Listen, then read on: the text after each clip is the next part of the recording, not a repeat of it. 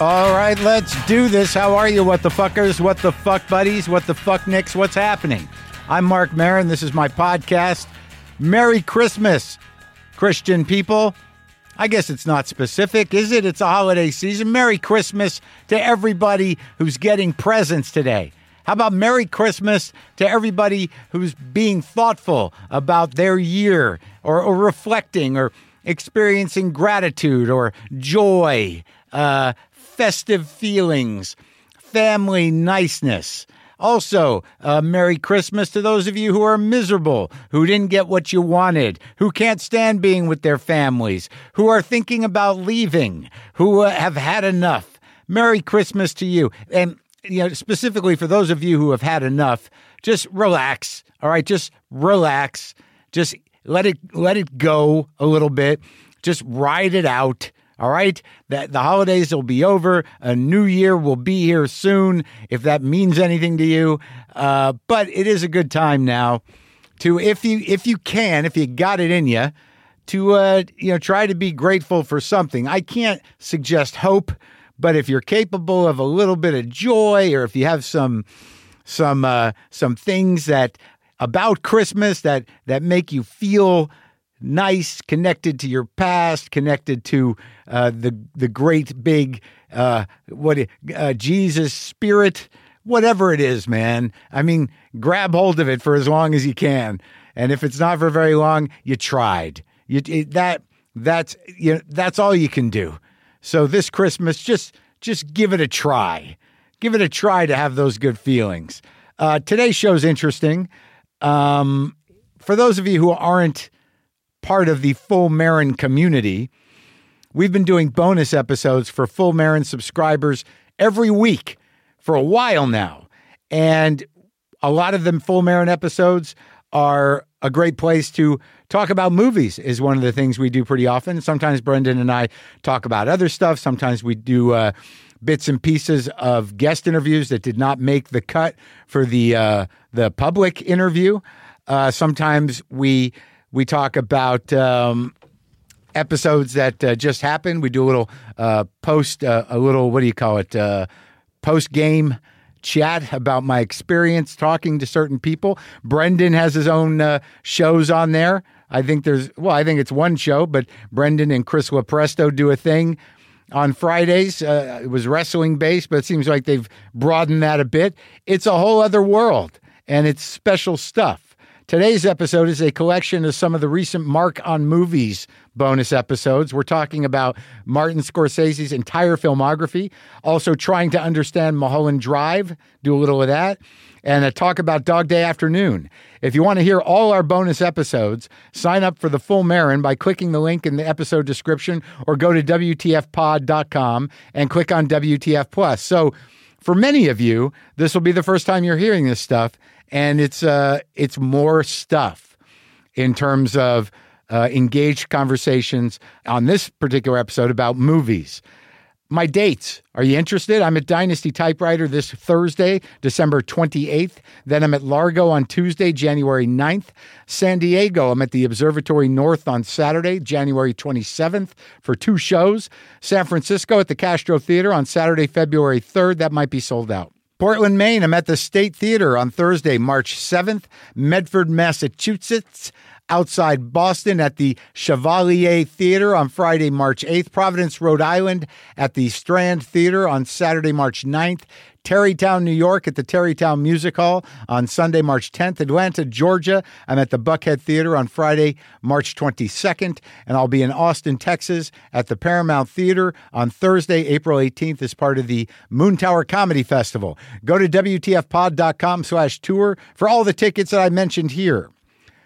I'd also like to wish a special Christmas greeting to my dad's wife, Rosie, and my dad, Barry, who are out there in Albuquerque listening. Maybe they were listening. I know that Christmas is a big time over there in that house and that family, so I wanted to do that.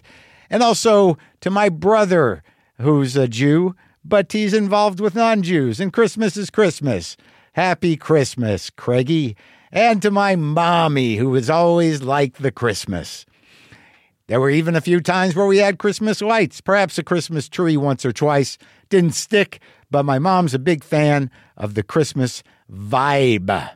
Now, these are all Marc on Movies episodes, and they were exclusive for Full Marin listeners. First, you'll hear me and Brendan talk about Martin Scorsese's filmography right after we both saw Killers of the Flower Moon. Then you'll hear me and my girlfriend Kit try to unpack David Lynch's Mulholland Drive. And finally, I was very excited about this. I talked with Brendan about the masterpiece Dog Day Afternoon, which I watched it 2 or 3 times. You know what else I just watched again, probably 3 times in the last few months? Midnight Run. I just wanted to see the beginning, and there I was in it.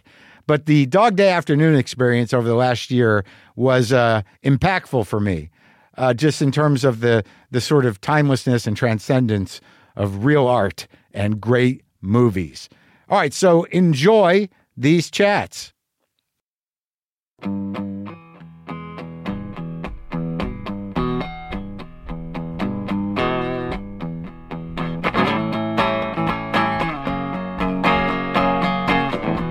So, Scorsese. That's his name.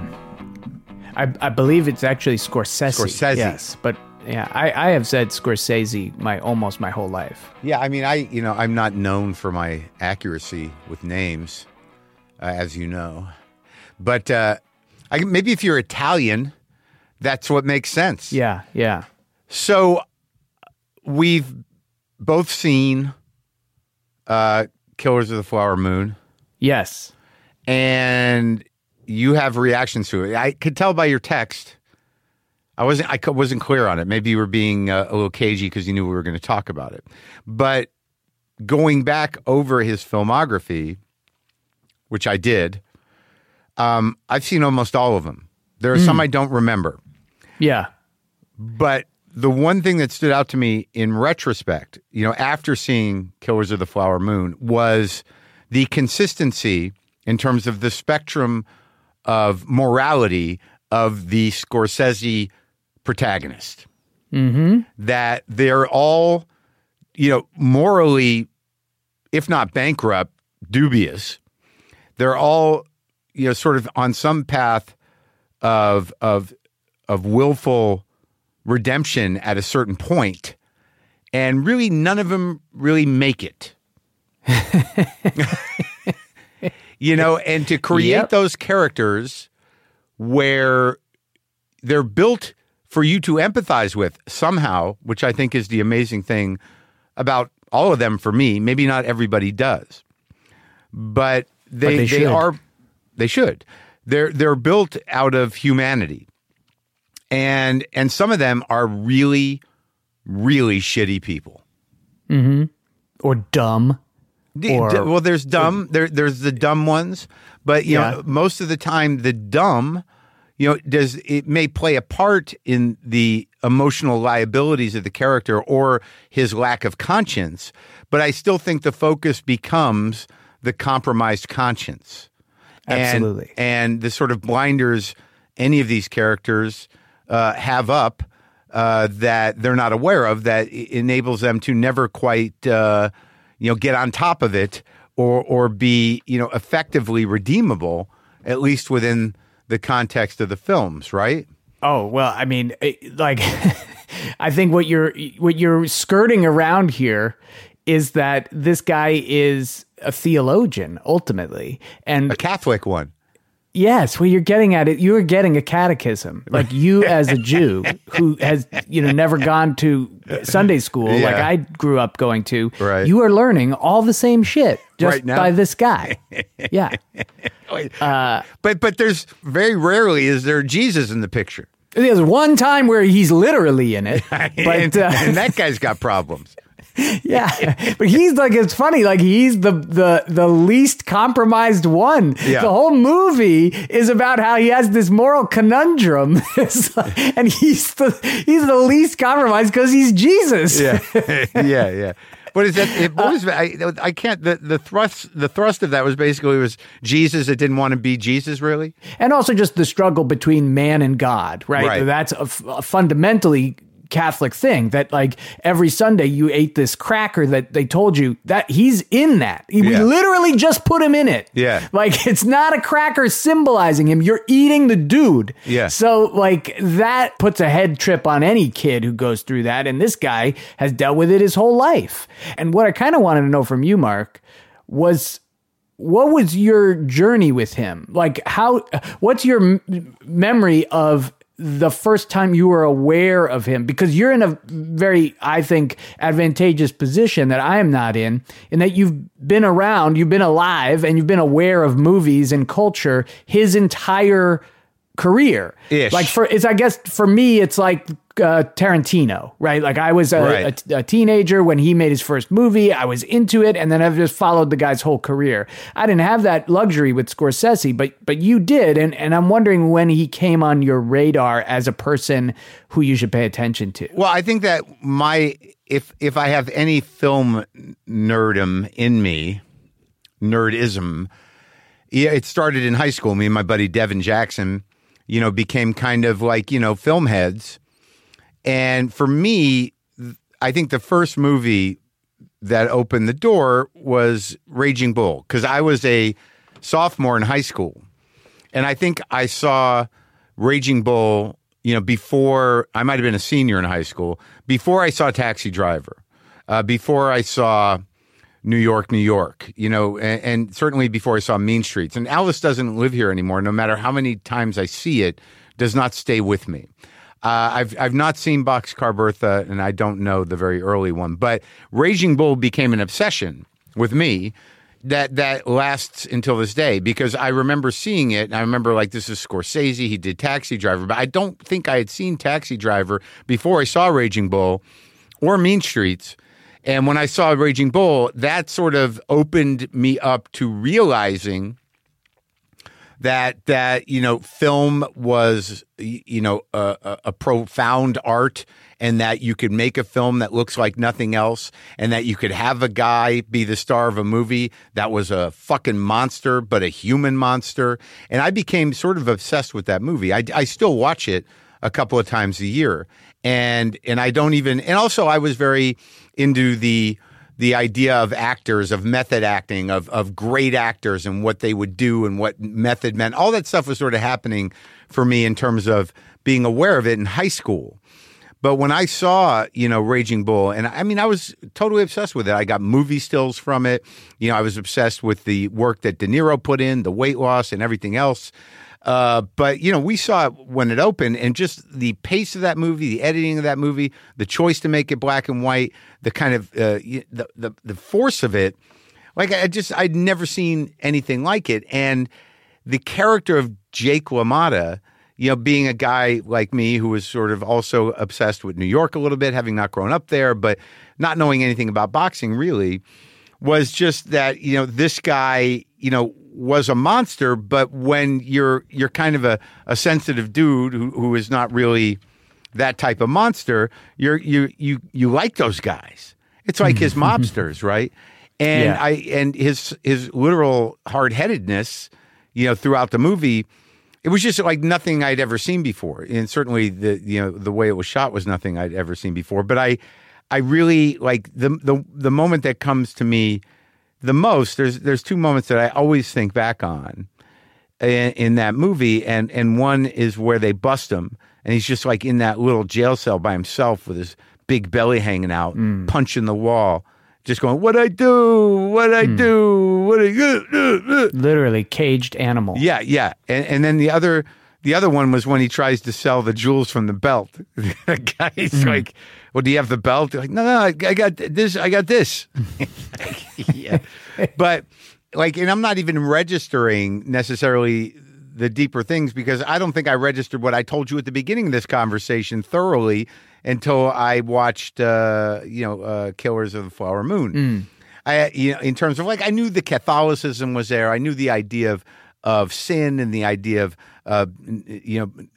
people being imperfect and flaws and the 7 deadly sins. I knew all that was there in his work.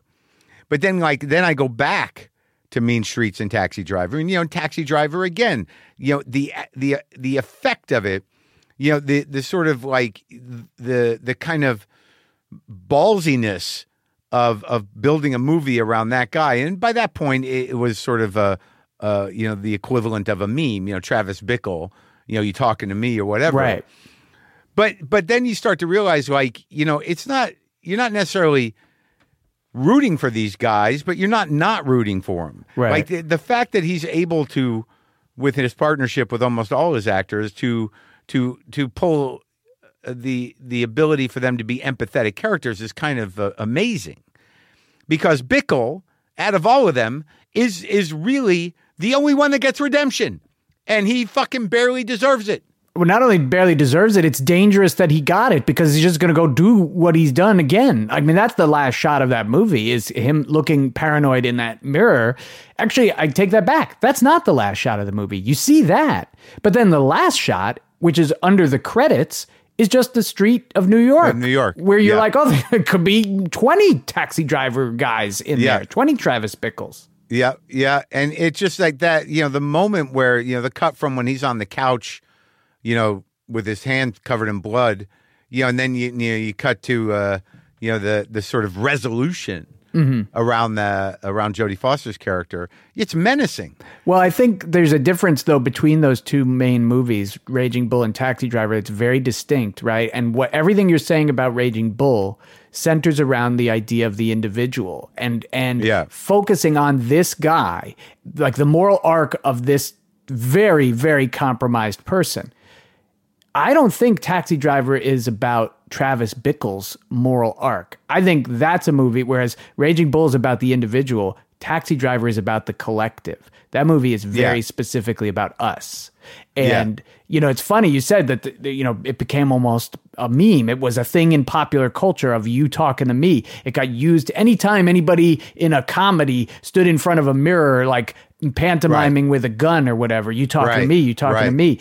Roger Ebert is the one who pointed out that the line that never gets quoted is the very next line, and it's the most important one, which is he says, I'm the only one here. Yeah. And that's fundamental to Scorsese's understanding of who this guy is and why a movie should be made about him, right? Like, if you think about the script of that, it's just, you know, Paul Schrader told you, this was what I was worried about becoming, right? I was worried about being isolated and disillusioned, feeling disenfranchised from the world. I was afraid of becoming this guy.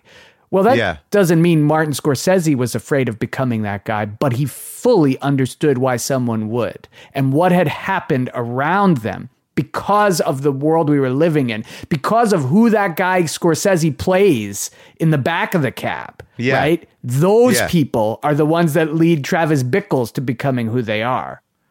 Sure. And then also the higher purpose is that, you know, the fact that there's a crossroads that he's at where it's either assassinate a political figure out of sexual frustration and wanting to make an impact, and then, you know, then the shift to saving the girl, to saving the child. And that they couldn't be further apart, really. Yeah. But yet they're on the same spectrum for that guy.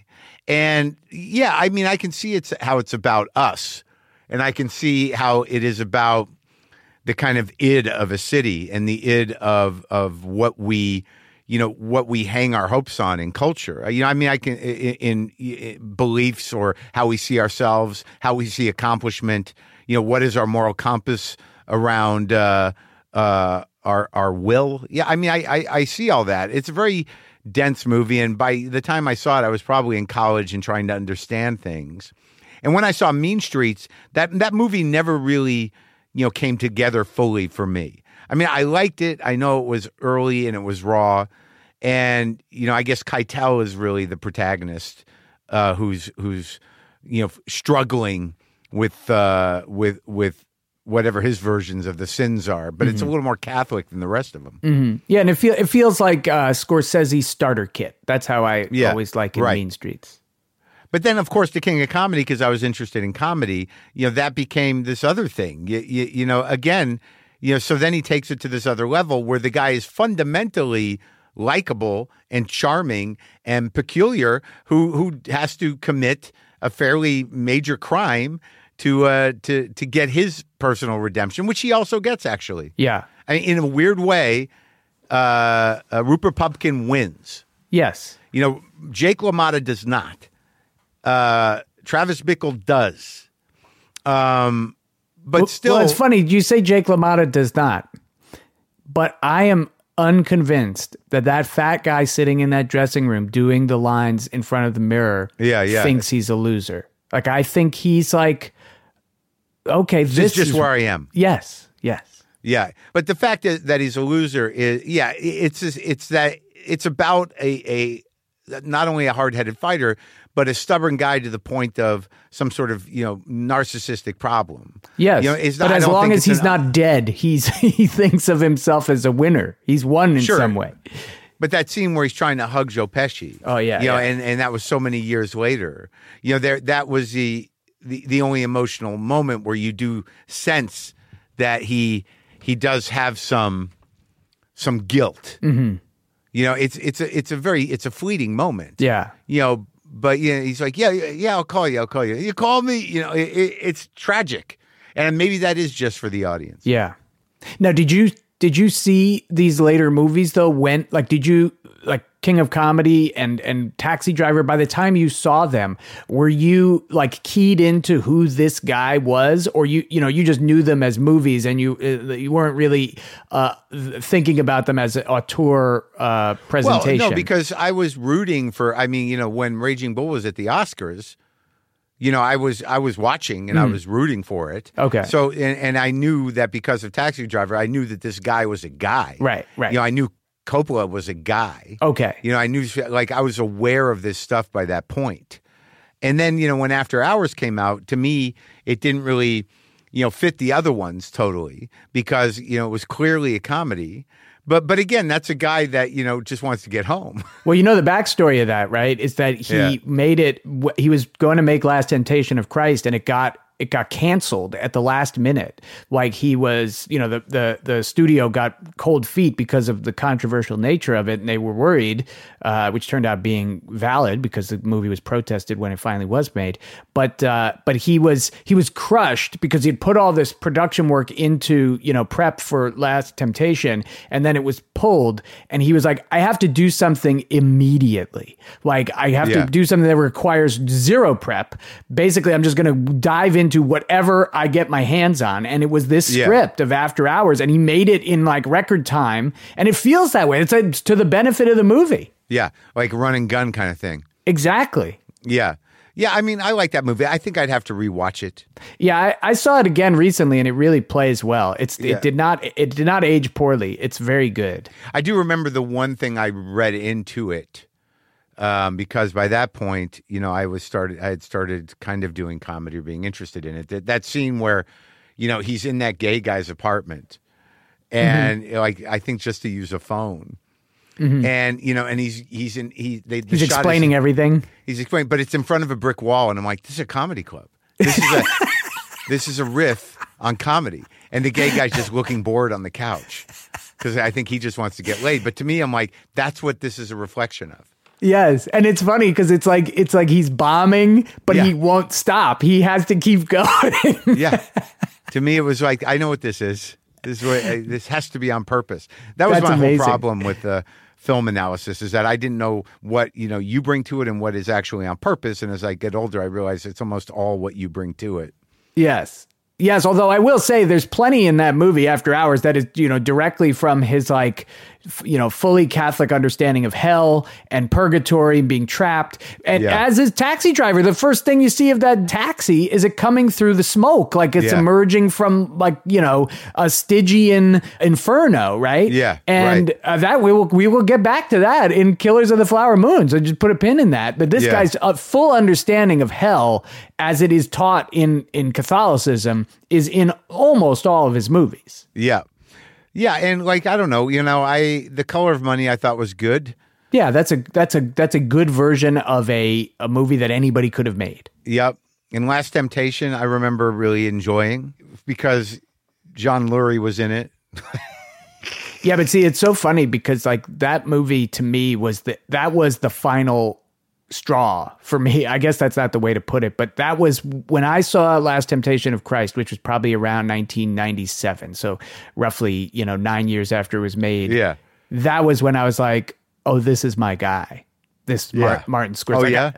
Oh, yeah? I mean, and I had seen Goodfellas by that point. I'd seen, I think Cape Fear I'd already seen. I don't know if I watched Taxi Driver by the time I was that age, but watching Last Temptation was the moment where I was like, I see myself in this guy, not in his movies, in him, like in who he is and how he thinks. I get this, and he's like my guy. This is my new guide to life. Right. Like I'm gonna pay attention to what he has to say. Right. Yeah. I mean, I don't know if I ever felt that connection to him as an artist, other than, I knew that there was nobody like him in what he could do with film and the layers of it. And it was definitely not a world that I could necessarily relate to, but I always looked forward to and still watch whenever I can what he puts out in the world. Like, I'll watch Goodfellas on regular TV. Well, I was going to ask you, is that the most watched of his movies for you, Goodfellas? Yeah, that and Raging Bull, for sure. And I watch King of Comedy, but like it doesn't hold up as well. But yeah, Raging Bull and Goodfellas, because Goodfellas, it's really, to me, it's about whatever he was able to pull together so thoroughly between the way he shoots, the way he edits, and the layers of music, and the way he shoots violence. To me, like, that was, everything was in that one for me. You're absolutely right. It's I believe his greatest movie. I believe it's very arguably the greatest American movie ever made, and also amazingly rewatchable. You could watch it anytime. Because it's hilarious.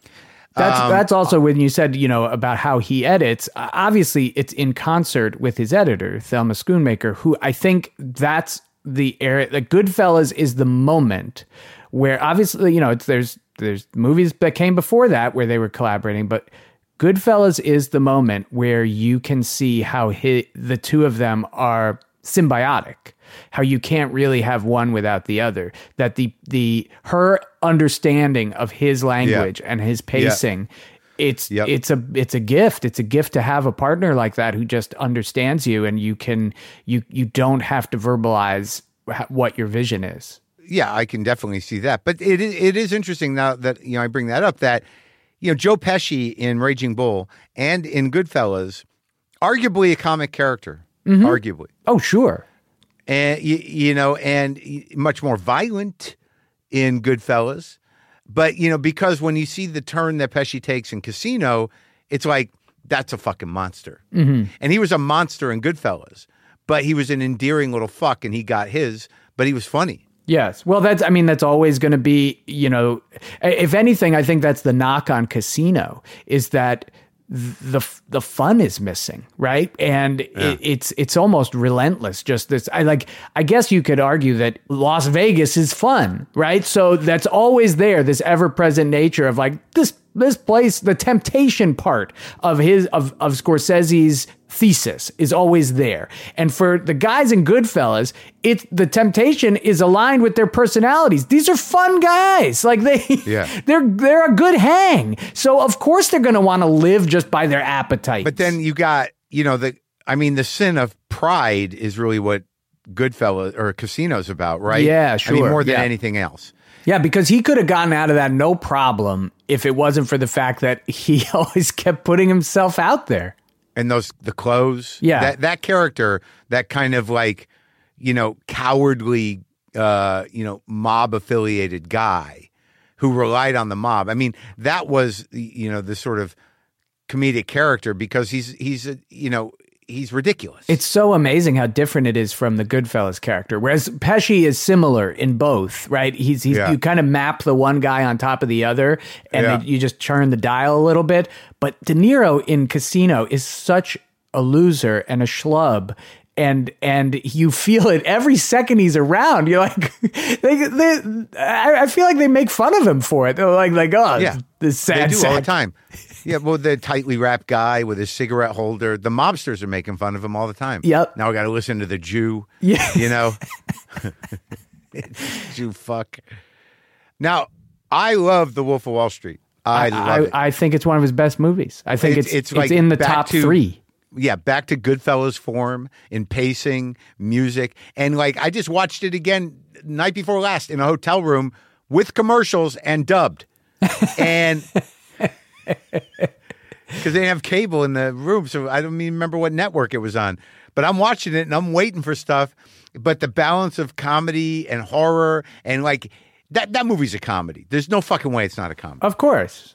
And that guy, totally morally compromised, but totally excited. But he's maybe the worst guy that Scorsese has depicted.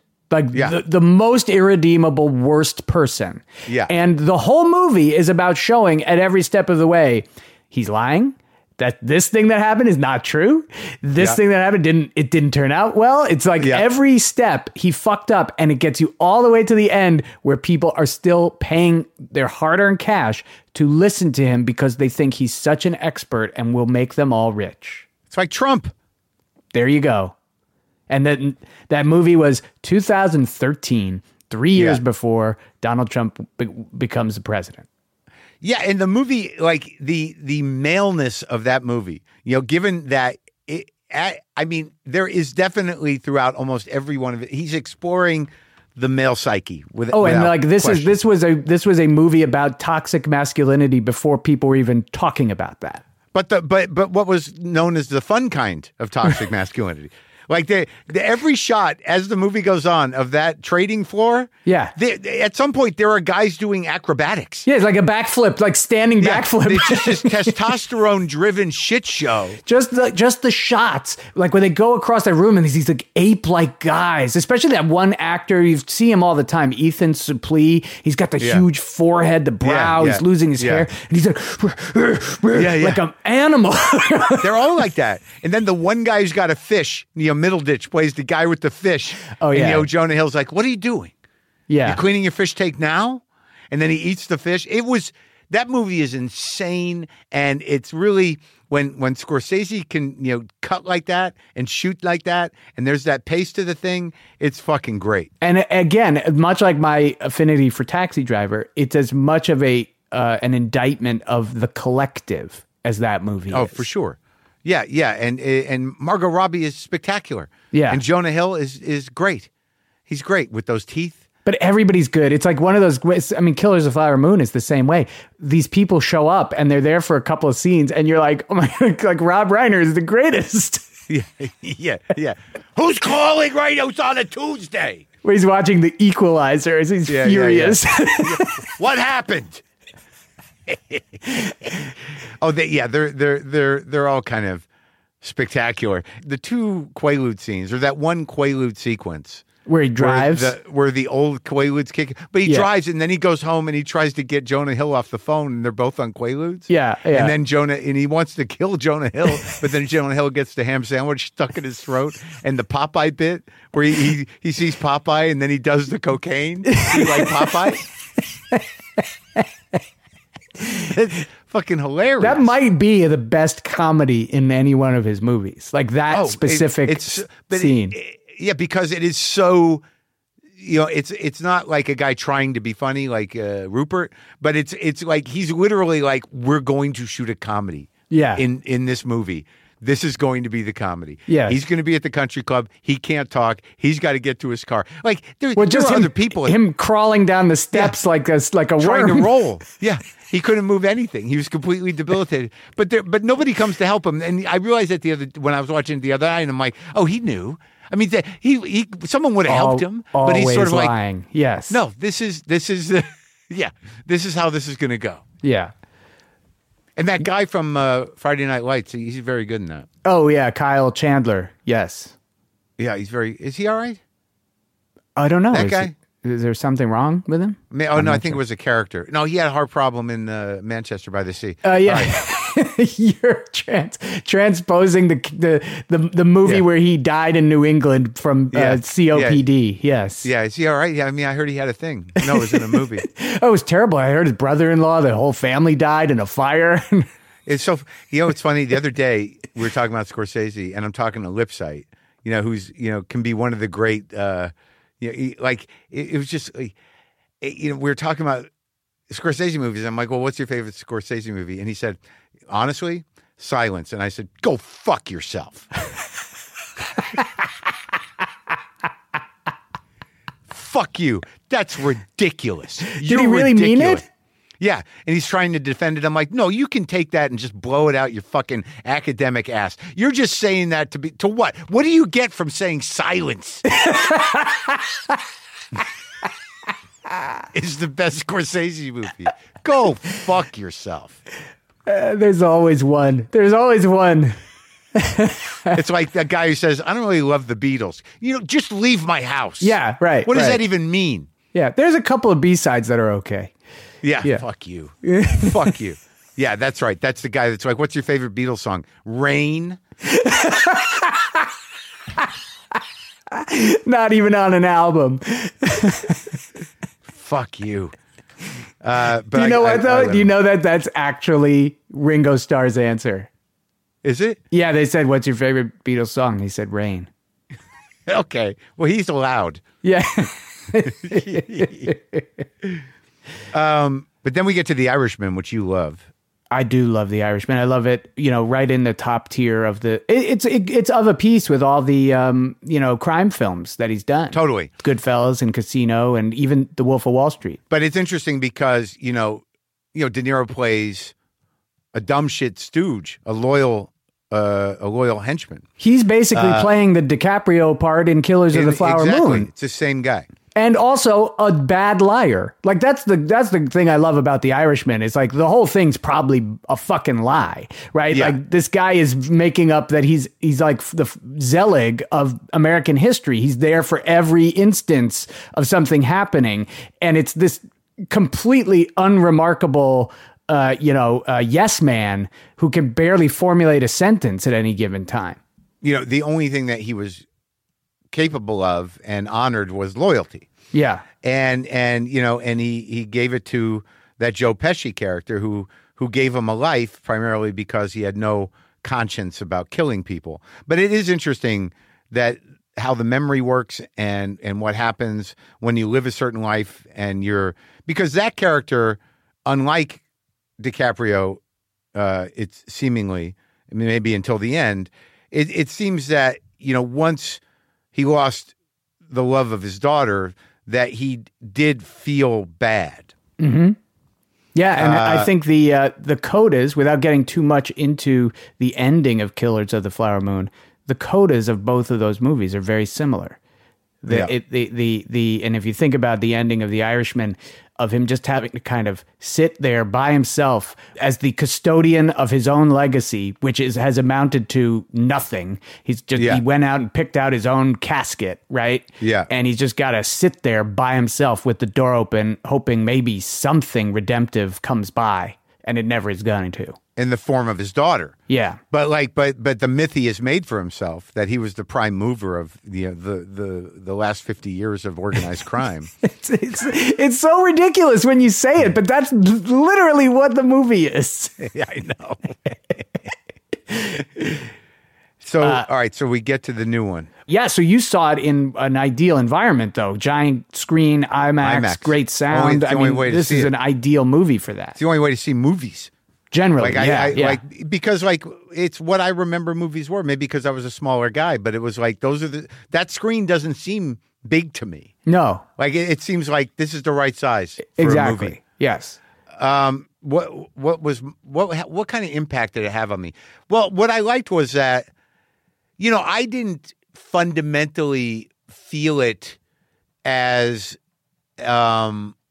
signature Scorsese, out of the gate I think because of the terrain and because of, the expanse of it, because of the subject matter. So I found it kind of interesting that I didn't read it cinematically as specifically Scorsese. I knew that we were entering a big movie. And for the first half hour to an hour where he's laying the pipe and you kind of get a sense of this guy, I don't know how I felt about that movie or Leonardo DiCaprio's real character, but I knew that the way it was handling Native history was something I never saw before. Right. That I did not know about their position within the culture of oil in Oklahoma. I didn't know the story. I didn't know that they were sort of obviously sold a bill of goods, but were enabled to exist at a class that obviously they had never known before with money. And I like the sort of Americanization of Native expectations around that kind of early period of capitalism. I liked all that stuff. But once De Niro comes in as this benevolent fucking Satan, I knew that something was up. And then it became, right when that first conversation with DiCaprio, you're like, oh, this is the Irishman. This is the loyal lunkhead, who's going to do his, this old man's bidding, his uncle's bidding, no matter what, just because. See, the thing that didn't work for me was that that De Niro did not play the love of money that he says he has. And for me, that was tricky. De Niro didn't play it? Or DiCaprio? No, I mean DiCaprio.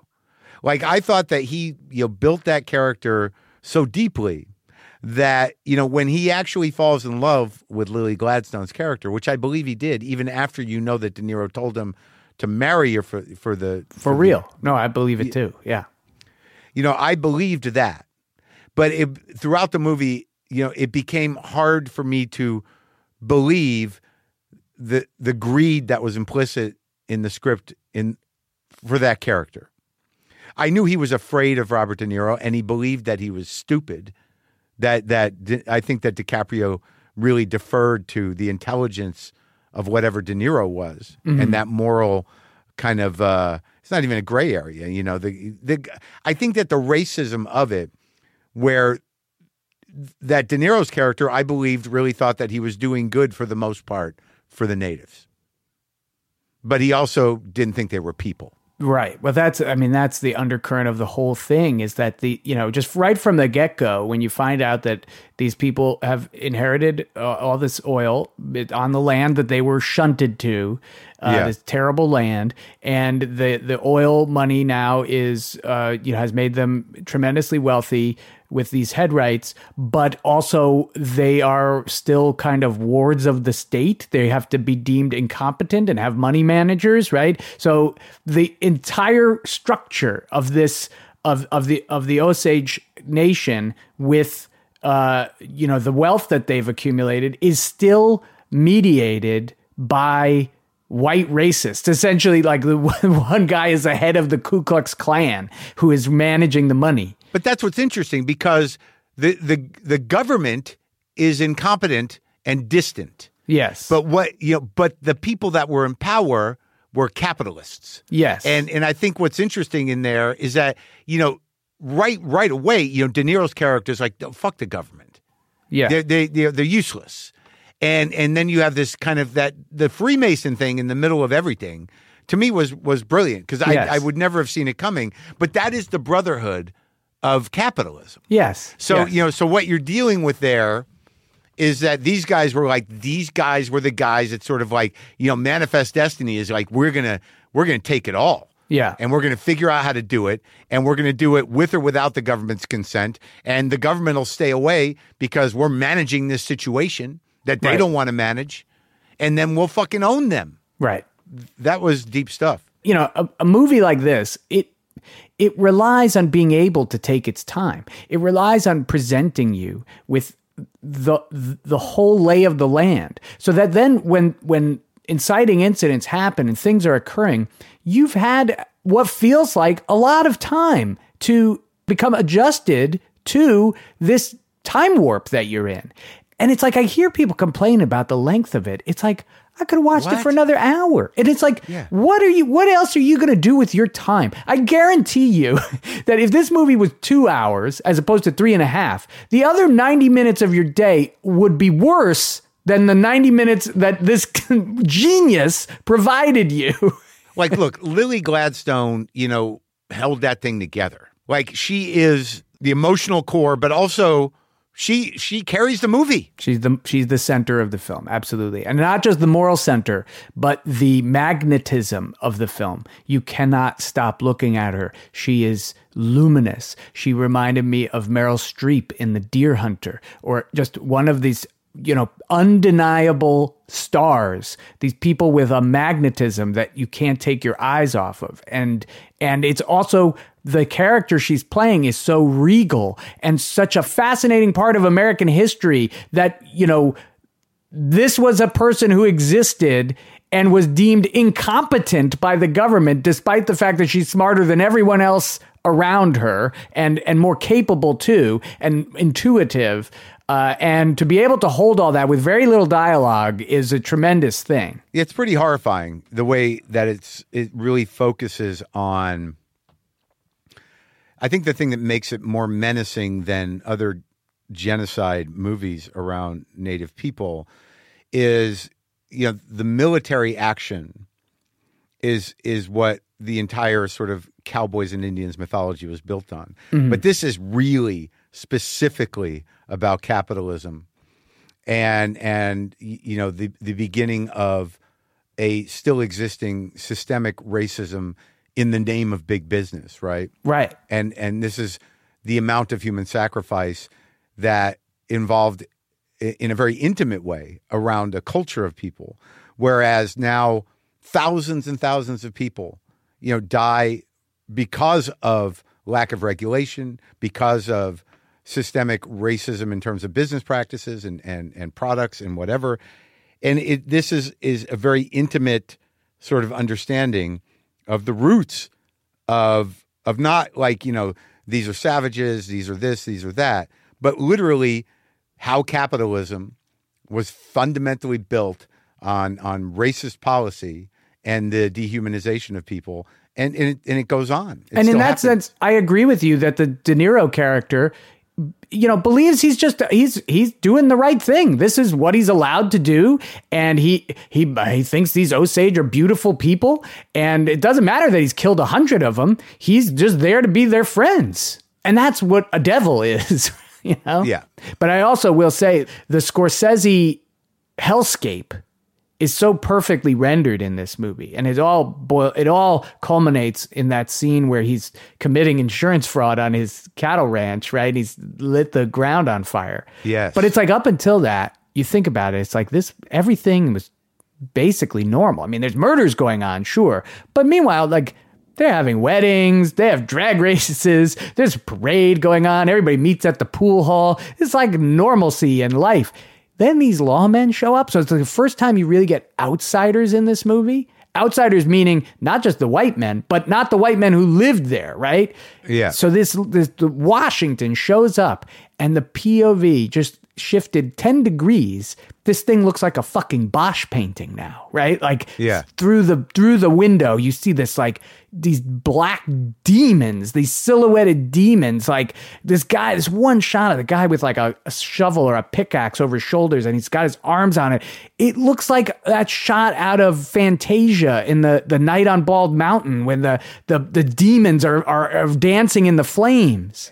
And also the nature which we see today of this sort of like short money grift that like, they're talking about land rights, forever, but he's still doing insurance scams. Yeah. I think that's probably how he made a lot of his money was through insurance fraud.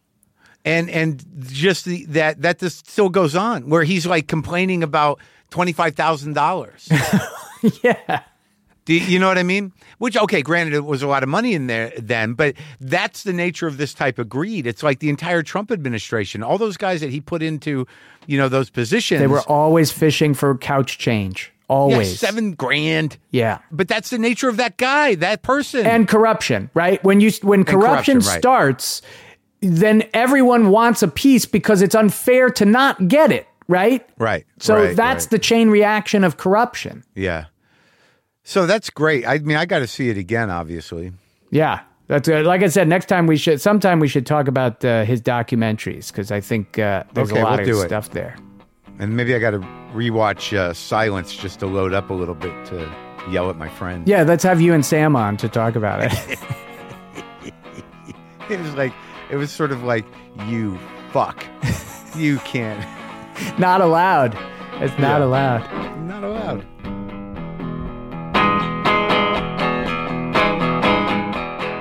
All right, so now I think I should establish at the beginning of this conversation that you are obsessed with David Lynch to the point where you walk by his house. Only the one time. Yeah, I know, but you sought it out. I didn't seek it out. All right. I didn't seek it out. Let me explain. Yeah. Let me explain. Right. At some point during the pandemic, I Googled, where does David Lynch live? Right. Because I was curious whether he lived in Los Angeles. Right. I did not expect Google to provide me with his exact home address. Right.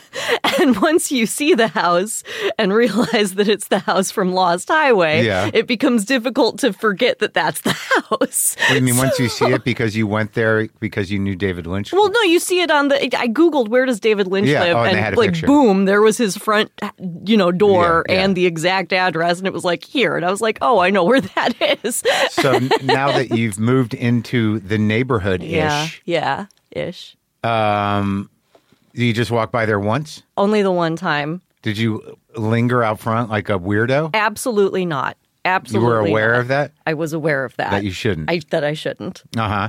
That I shouldn't. Did you walk slowly to look and see if he was around, like outside? No, not at all. There was a car in the driveway, and I thought, oh, God, and I kept moving. But I did... No, I'm not going to actually say anything about the front of the house. There was a facet that I appreciated, but I'm not going to say that because I don't want to dox him. Oh. Yeah. What, the way the numbers... Well, I mean, how can you dox him? You looked it up on Google. It's since been removed, though, which is good. Oh. This was... How many times do you look for it? I was showing someone that, because shortly thereafter, I was like, I can't believe that you can just Google his... That seems inappropriate. And then it had thankfully been taken down by then. Okay. Yeah, I mean, I have people that visit my house occasionally. Yeah, you have. Yeah, we won't get into that, I guess. So, all right. Well, look, now, despite what you may think, I don't have a problem with David Lynch. I know that. I like David. I'm looking here at his filmography. I've seen Eraserhead. I've seen The Elephant Man. I didn't see Dune. I've seen Blue Velvet. Do you remember? I'm sorry, I saw Wild at Heart. Did not see Twin Peaks, Fire Walk with Me. Saw Lost Highway, saw The Straight Story, saw Mulholland Drive, saw Inland Empire. Now... You saw Inland Empire? I did. That's with Laura Dern, right? Yeah, you sat through that? Yeah, barely. But see, I must have sat through Mulholland Drive at some point, too, before watching it again. Because you remembered the little people. Yeah, and I thought that was from Inland Empire. Yeah, well, it seems like something that come from Inland Empire. Is about like an actress, right? Inland Empire, Laura Dern is an actress, and there's a fucking scene in it that of Jeremy Irons, and he's a film director. Right. I'm just mentioning this real quick, but there's a scene in it where Jeremy Irons is trying to direct on set, and David Lynch is in the background shouting things, pretending to be an electrician having a problem, and Jeremy Irons breaks on camera because of it. Yeah, but they keep it in though. I enjoy David Lynch as an actor, and I believe I watched Twin Peaks, all of it. Oh, really? Yep. I'm impressed. When it was happening. I'm impressed. Why? Because that doesn't seem like something you would sit through. I don't know. It was like episodic and interesting. Were you sober at the time? What year did it come out? Hold on. Let me look. He's made a lot of short films, man. He sure has. Twin Peaks, 90 to 91, 93. It was only only 6 episodes. 4. It was only. He was only involved in the first season, and a couple episodes in the second season. I was pretty newly sober. If it was 90 to 91, and then after that. No, wait, was I? No, I wasn't. I wasn't sober at all. That makes more sense. I wasn't in the least bit sober. Makes more sense. For another 9 years or so. See, there 8 you or go. 9 years. Now I can imagine you sitting through it. But I saw Eraserhead as a midnight movie, and then I watched it again as a regular movie. Yeah. Elephant Man I'm a fan of. But here's the point. And you and I watched recently, we went to the movie theater. Yeah. And watched that one. Lost Highway. Lost Highway. Yeah, we did that for my birthday. last January. Right, and then we saw right? Twin Peaks in a theater. No, we did not. Not Twin Peaks. I mean, Blue Velvet in the theater. We did see We saw Blue Velvet at the New Bev. Yeah, and you hadn't seen it in a theater. No, I had not in a theater. No, yeah, big difference. Yeah, film. I'd never seen any Lynch films in a theater before going with you to Lost Highway and Blue Velvet, so that was sick. That's a good experience. Yeah. But it turns out, because, all right, so Mulholland Drive. Now, generally, we talk about horror movies. I think it could be classified as a horror movie. Yeah. Right? I agree with that. What else would you classify it as? Well, David Lynch classifies it as a love story, which it is, but it's also, in my opinion, a horror movie. Now, you see, right there out of the gate, it's like, to me, that's snarky and kind of hilarious that he calls it a love story. It's a joke. I love him. Yeah. I love the snark. Yeah. But when I watched Lost Highway, it was okay. There was a story. I didn't, there wasn't a lot of a switch up to where it didn't kind of make sense to me. Lost Highway is kind of a Mobius strip. Yeah. Yeah. It's fine. And this one, I was on board. I was watching it. It looked good. I liked the stylistic elements. I liked all the little bits and pieces of it. Yeah. But then in like the last act, it takes a switch. People are in different roles, playing people you're kind of familiar with, either as corpses or other characters. And then I'm sort of like, what's happening? And what's with the box, with the key, who's who, what's happening. Yeah. And, I just, not unlike other Lynch projects, I just got aggravated. And I tried to make sense of it. And I know that, I was told, Sam Lipsyte said, well, there's a dream logic to it. And it's like, okay, so when I wake up and dreams are still fresh in my mind, I try to figure them out. And you know what? I can't. And so I'm not going to say it's a bad movie, but but for me, I'm gonna kill you. For me, it was not a great experience because I end up frustrated at the end. And when I go over the parts and stuff, I can be like, well, that was a good part. This is a good part. That was interesting. That was acted well. That was, I like this view of Hollywood and whatnot. It's a Hollywood movie. It's a Hollywood movie. But you claim that there is sense to be made. Yeah, there is. There is. I mean, look, he has never come out and said this because he doesn't like to have authorial intent over his own films, because the point of his films is to interpret them through your own, consciousness. I get that, but what's his problem with story? There's a great story in here. What is it? Okay, all right. A girl goes to Hollywood to make a break. Shush for a second. Do you remember? By the way, I guess we should tell your listeners we're going to spoil the shit out of this film if they haven't. The movie came out. It's 22 years old, right. Yeah. But I don't think you can spoil it because it's still not going to make sense. No, it is. Maybe you should have spoiled it for me before I watched it. Okay. I wanted to, and I offered to, but you said no. I've seen it, and then you. All right. All I remembered was the little people and thinking like, that's stupid. I fucking love the little people. Go ahead. They freak me out. Okay. Do you remember how it ends? Oh, so maybe I need to be like on weed. No, you don't. All right. I mean, it's better that way. But do you remember how it ends? Yeah, it ends on Mulholland Drive. Okay, but kind of. But do you remember the final bit with Naomi Watts, where she kills the lady? She kills herself. Oh yeah. Oh yeah. Yeah. Because the little people were bothering her. They got big and they annoyed her to suicide. They got big and they annoyed her to suicide. Right. That's right. And she's in that bed when she shoots herself. Remember? In the bed that they saw the other corpse in earlier in the movie. Yeah. That had killed herself. Yeah. So, but it wasn't her that you could tell.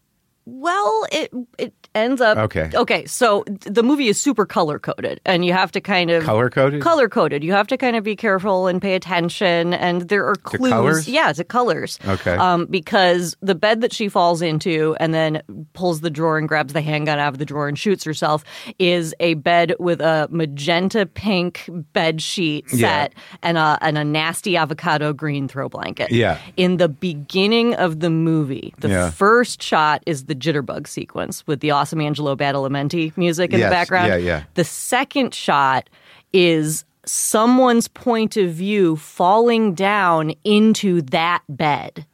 So it begins with the jitterbug sequence and then that. Yeah. And then Mulholland Drive in almost black and white, that zoom in of the street side. And then all of a sudden you're with this character in the back of a car who is, what's her name, Laura Herring? Laura Herring's character, who we don't know her name at this point. And she doesn't either. But this is what I'm saying. So the context of the film is that Naomi Watts is playing a character named Diane Selwyn, who went to Hollywood and had a very terrible time and ended up doing some very terrible things because of it. Diane Selwyn kills herself with a gun, and as she's dying, this is my theory at least, as she's dying and her brain is sparking out, this is the fever dream that her dying brain is having to comfort her. It's a mix of fantasy of what she wanted to happen in Hollywood and memories and rearranging people that she's seen in her life into other roles to make herself more of a heroine. And it's just a sort of comforting dopamine trip that she is going on during the very brief, quick process of dying. So the first, 2 hours of the film is this poor girl's, dying dream. And the final half hour are the events leading up to her taking her life, the real events. So her character, in the end, in that apartment, all kind of strung out. That's reality. Oh, that's where she ended up in Hollywood. Yeah. So we don't know, and it's not necessarily important that did she stay at her aunt's house? Did things go bad? I mean, like is there a story in there that we? Yeah, it's revealed in the dinner scene on Mulholland Drive. She's talking to the older woman whose name is Coco, and she tells the real story. The real story is that she won a jitterbug contest that led to her trying to become an actress. When her aunt in Canada died, she left her money that Diane used to go to Hollywood. Right. Diane met this other upcoming actress, Kamala Rhodes, at an audition for a movie called The Sylvia North Story. Yeah. They became friends and lovers. Right. But then Kamala got big. Betty didn't. Right. Kamala got attention from this director that Justin Betty wanted. Theroux? Justin Theroux. Yeah. That Betty wanted so desperately to have the roles that he was giving Kamala. Right. And at the same time, she was losing her lover to this director who was taking a romantic interest in her. So that's the real story. Oh, okay. It's all revealed in that dinner scene. So the other story about Justin Theroux, not being able to make the movie because of the not being able to cast it the way he wanted to, and that was like she wanted that role. It's a dying cynic's fantasy about all the excuses and mysterious dark Hollywood reasons that she didn't end up the way she wanted. So tell me more about this color coding. What's with the box?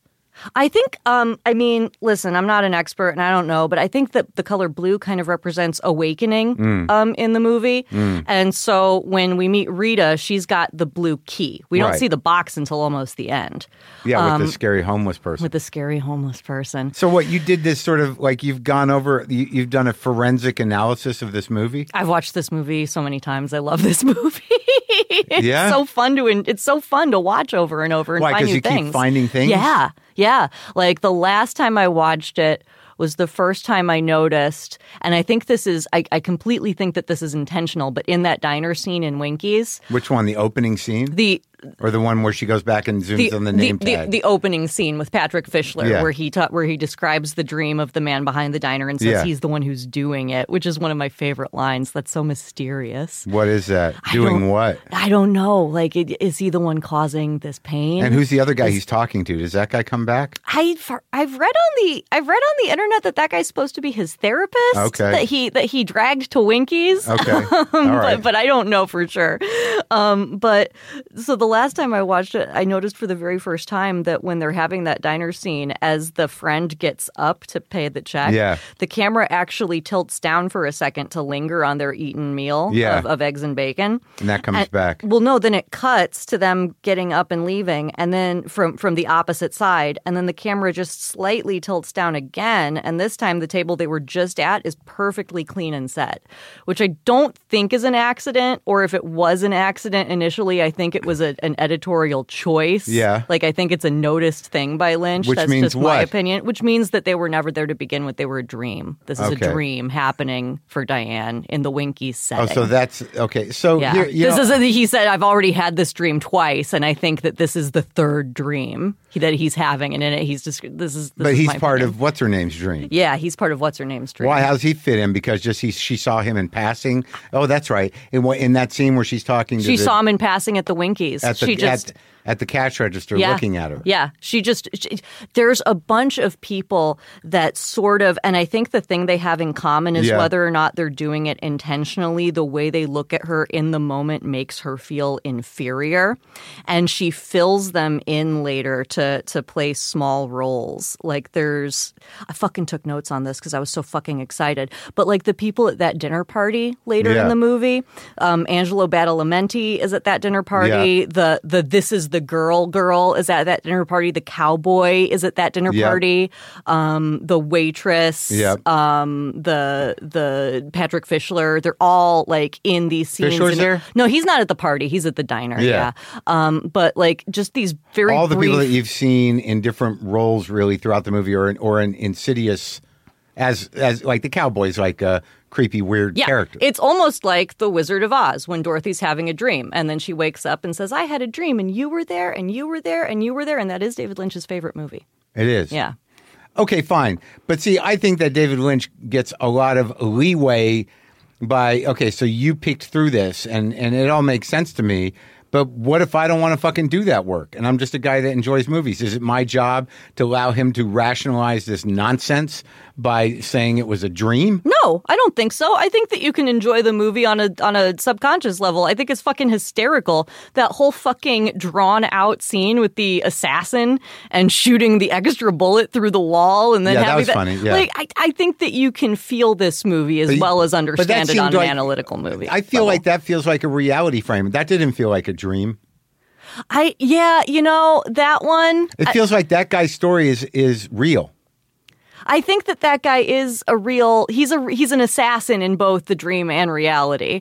And I don't know how good of an assassin he is in reality, but in the dream, he has to be kind of a bumbling assassin for it to make sense that Rita, quote unquote, got away. Well, so she comes up with these, her brain is dying. Not all of it is going to make sense. I don't think all of it is keys I get that. to a mystery. The fact that he was after Rita, that's one thing. Mm-hmm. But it feels like that perhaps this sort of the initial crime he does to kill that guy to get that black book was something that maybe the real Naomi Watts character was party of or knew about, because that seemed to be like genuine backstory. It wouldn't add up as a dream. No, it's in the dream because see, in the dream, that guy that he kills is in the car crash that gets Kamala Rhodes run away. Oh, and I think it's implied that he finds the black book in that car crash. I think that's why the assassin has to get the book and kill the girl. I think Oh, so yeah. So I think it's all part of the dream. Oh, and the black book, I guess, in dream language represents her connections. Yeah. Yeah. And why she's where she is. Why she needs to get gone. Because in the dream but it also represents that she's at a different level in show business. Yeah. Yeah. But all the gangster characters, the producer characters, these are just bits and pieces of a dying brain? I think so. I mean, I think that they represent disappointment and a sense of unfairness and a lack of control. I think that she has a lot of excuses that are a little bit bordering on narcissistic almost. I think that she wants to believe that Justin Theroux would have preferred her over her friend Kamala if it hadn't been for these mysterious producer forces backing him up. I do like the whole dream story of Justin Theroux. I love the Justin Theroux Billy Ray Cyrus, the pool guy. He's so perfect as the pool guy. But there's some pretty good comedy where, the fat thug comes in. And just like throws the woman on top of it. Yeah. And they're all covered in pink paint. Yeah, I love that. That was all good. Because I can see what it buys Lynch in terms of creative space is that if you're dealing with dream time and these bits and pieces of these stories, it gives you a completely blank canvas to do whatever the fuck you want with these certain characters. And it almost seems that whether or not he dreamt some of the scenarios or not, that the idea that Justin Theroux's character in the dream space goes and takes his wife's jewelry and then dumps a bunch of pink paint on it. And then she freaks out and they all end up they're covered with this pink paint in this very kind of sterile environment of that postmodern house. Yeah. And then he has to get in his car all covered in paint and then end up, I don't know if when she dreamed that or it was just impulsive. Something that happened to him one day. Or not that it happened to him one day, kidding. but CK used to do, when he would write movies, I could never understand how you could commit to these scripts. So you think it was something in the moment that may have happened that day? Well, no, I just think it's something like that a kind of untethered creative mind will do, and you'll script it out. But most other people would be like, this is silly. Why would I put this in a movie? Yeah. But Lynch is sort of like, this came out of me. As it stands, without editing. I saw this, the jewelry was covered in paint. They got paint on them. Yep. I wanted to use it in the script, and I'm not going to question it. Yeah, that's what I love about him. Sometimes it lands and sometimes it doesn't land, and I don't give a fuck. I appreciate that he does it. There's a joke in Twin Peaks: The Return about Mount Rushmore. I won't get into it, but people have seen it, know which one I'm talking about. And I fucking died the first time I watched Twin Peaks: The Return. I rewound that scene like 3 times and just laughed so hard that it was painful because when I was little, my best friend was my little sister, and we spoke in a private language of jokes, and that was 100% the kind of innocent, weird, nonsensical child joke that we would have come up with at ages 8 and 5. Yeah. And the fact that it was being presented with a budget by an acclaimed director was hysterical and amazing to me. This man is working with his inner child in a way that no one else does, that no one else has the balls to do. Sure. And he's working with sort of breaking down that barrier between conscious and unconscious thought. Yeah. Well, what's this, the homeless person who you told me is now in the Nun series? She's maybe one of the biggest arguments for why this should be classified as a horror movie, because this lady almost exclusively does horror movies. Yeah. Her name is Bonnie Aarons, I think. She has a beautiful natural face that I don't think she's ever done anything to, God bless her, is very angular and interesting. Yeah. And a lot of people have chosen to profit off of that in not necessarily kind ways by casting her in horror roles. Yeah, well, she's all over billboards right now. Yeah, she's the Nun. Yeah. And she's the Nun too. Yeah. And I don't know. I think she's been the nun in a lot of things. She was in Drag Me to Hell. She's playing scary people a lot. She's just covered in soot. And oil. Her hair is shiny. Yeah, well, but it's not... It's just filth. Yeah, but it's not unusual to see homeless people in that kind of condition. Yeah. And she's sort of parked herself behind the dumpster at Winky's. Yeah. And I have to assume that that's a real character. Yeah, I think that's... So that character, I love her so much, and I think that you can interpret her a few ways. And I think one thing to maybe keep in mind about that character is that this started out as a pilot for a Twin Peaks spinoff. And I think maybe, I'm not positive, but I think maybe that character was initially intended to be something that she's not necessarily in the in the final cut. Do you saw Twin Peaks? Yeah, you remember but she could be just that if it were a Twin Peaks spinoff. Yeah. She could be exactly that character. She could be exactly that. I think maybe she's real, but she also exists in a world of dreams. I think maybe she's like the man from Another Place in the Red Room, Right, but also Peaks? she's the possessor of the box She's the possessor of the box. That is unlocked after the death. That is the key to the death. He's the one who's doing it. Yeah. Yeah. Yeah. Yeah. So she represents the dark world. I think that this character is. Character. I think this character is somehow meant to represent the dark underside of Hollywood. I think this character is like humanity. The physical. Well, yeah, maybe, or maybe of just Los Angeles. Yeah. But in either event, I think that she is the physical embodiment of some kind of dark, cruel thing, and she feeds off this pain that is happening to Diane. Yeah. All right. Well, I still, even with all that exciting interpretation and possibilities, I'm not sure that it'll make me enjoy the movie if I watched it again more. What? I'm not saying it's a bad movie. I'm just saying it seems like a lot of work. I mean, I imagine you could do the same on Eraserhead on some level, but... You know, the weird thing is it's a lot of work to talk about, but it's not a lot of work to just sit and feel. Yeah, okay. Like, I knew all that shit before I knew how to explain it to you out loud. You know what I mean? But, like, I can watch Eraserhead for a while, but eventually I get fidgety.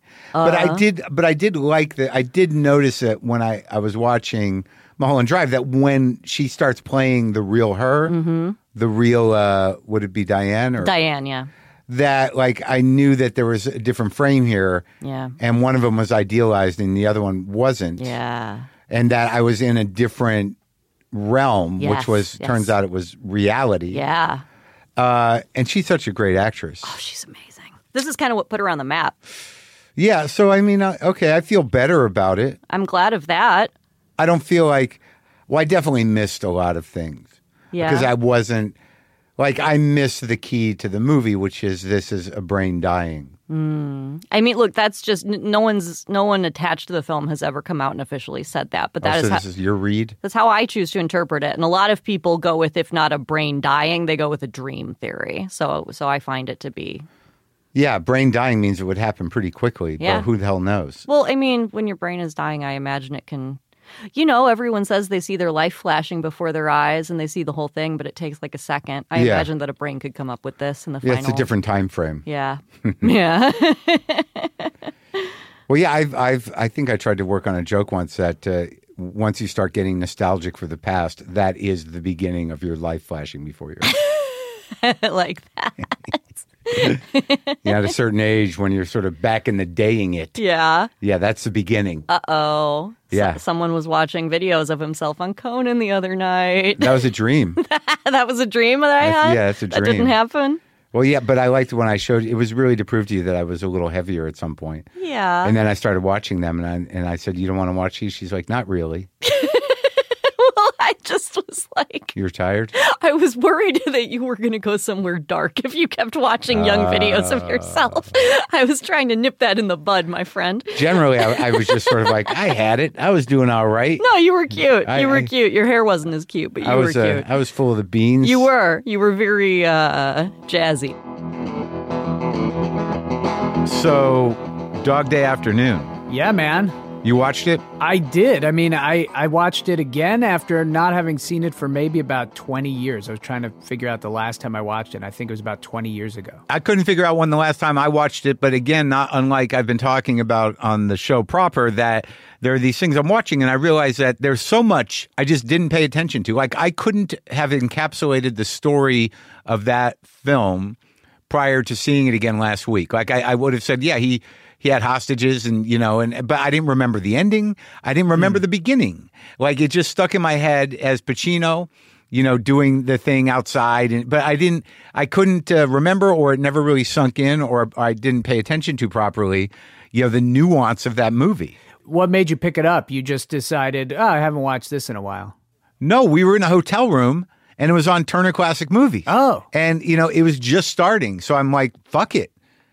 We can't lose with this, with Dog Day Afternoon, but essentially what's drawing me into it is my belief that Pacino, out of all of that second generation method guys, is probably the best one, and also he's the one that can still kind of do it when he wants to, like he's willing to take risks with vulnerability. I talked to Jessica Chastain about this, I believe, a little bit, but to see him like that. Kind of raw and utterly, vulnerable and emotionally erratic. When you compare that to The Godfathers or to Serpico or anything that he was, outside of And Justice for All, which I think he was in the same spectrum, but still more control. Like, this character is emotionally complicated, and it's never overwrought, given the circumstance. And it's so clear that, the actors within the bank and certainly out in front of the bank, he really had run of the place. I mean, the blocking was minimal. They were shooting it, from medium to long shots almost always. And I don't know how much of it was necessarily improvised. A lot. Oh, really? Yeah, so as far as I know, the general structure was there. It was a full script. It was not an improv script, but they were told to be as naturalistic as possible and take it where they wanted. And this is 1970. Filmed in 74. Right. It came out in 75. And this is a classic, although somewhat sublime 70s movie. This is absolutely an anti-hero, and it doesn't end well. It's not just, I would go one further, and it's a classic, transcendent 70s New York movie. Like, totally. It's very specific to New York City. And all the players are like guys you know from the movies. Mm-hmm. And yeah, it's definitely New York at the time. And I think what, in seeing it again, how many of the issues, this is the beginning of gay rights or just shortly after, I don't know when Stonewall was, but it's got to be right around there. Shortly after, yeah. Yeah, and that element, which is almost in passing, where the gay rights protesters sort of take him on as a hero, it's a relevant movie still. It's not dated in many ways emotionally, but it's dated because of the technology available, and that the entire thing would never have played out like that.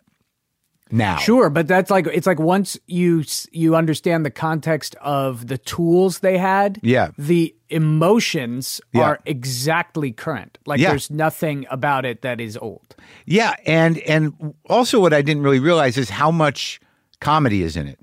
Oddly, it from the get-go, it is a comedy almost. Yes. That right away. Like, and I didn't remember this on first viewing. The third gunman just sort of like, I can't do this, and leaves. And that was real. That was what really happened. I'm sure they took a thing that was, the actual facts of the case and realized throughout the movie they do this. They realize the humor or the absurdity or the human foibles in what was happening for real in the moment. But I think that, that's why Pacino is so amazing in it, is that, the gunman leaves and there's no money in the bank, and he's got like 7 women and, and a kind of, impotent security guard and a bank manager. So right away there's no winning. And it's comedic because the truck already came to get the money. And immediately, within 10 minutes, these women know that he's not going to hurt them. They don't know about Saul, but they know that Pacino fundamentally is, he's way over his head, in every way. And, given as the movie progresses and you see his relationship with women and his mother and his wife, that, he, that moment where he goes, who else needs to go to the bathroom? It's fucking over, man, for that guy. Right. Yeah. And because of that, that's fairly early in the film. Yeah. And it was something I noticed this time watching it, that when you are aware of what's going to happen, when you know how the movie plays out. Yeah. The pathos of those early scenes are almost unbearable to watch. It is almost so... It is so uncomfortable to watch this guy who you is actually a sensitive soul, who is not a maniac, a lunatic, a bad guy by any means, and watch him try to get out of this terribly stupid situation he's put himself through, and do it with an amount of grace and humanity toward the people he's with, his desire to be liked by the people around him, and to tell that bank manager that he's okay with him, his almost childlike yearning for Charles Durning to be nice to him. Like I found myself so sad watching it this time, and not because I was, in any way like not wanting it to end the way it ends. It's just knowing that how it's going to end. This guy, and it's all Pacino, but the vulnerability and fragility of this character were almost too much for me to take.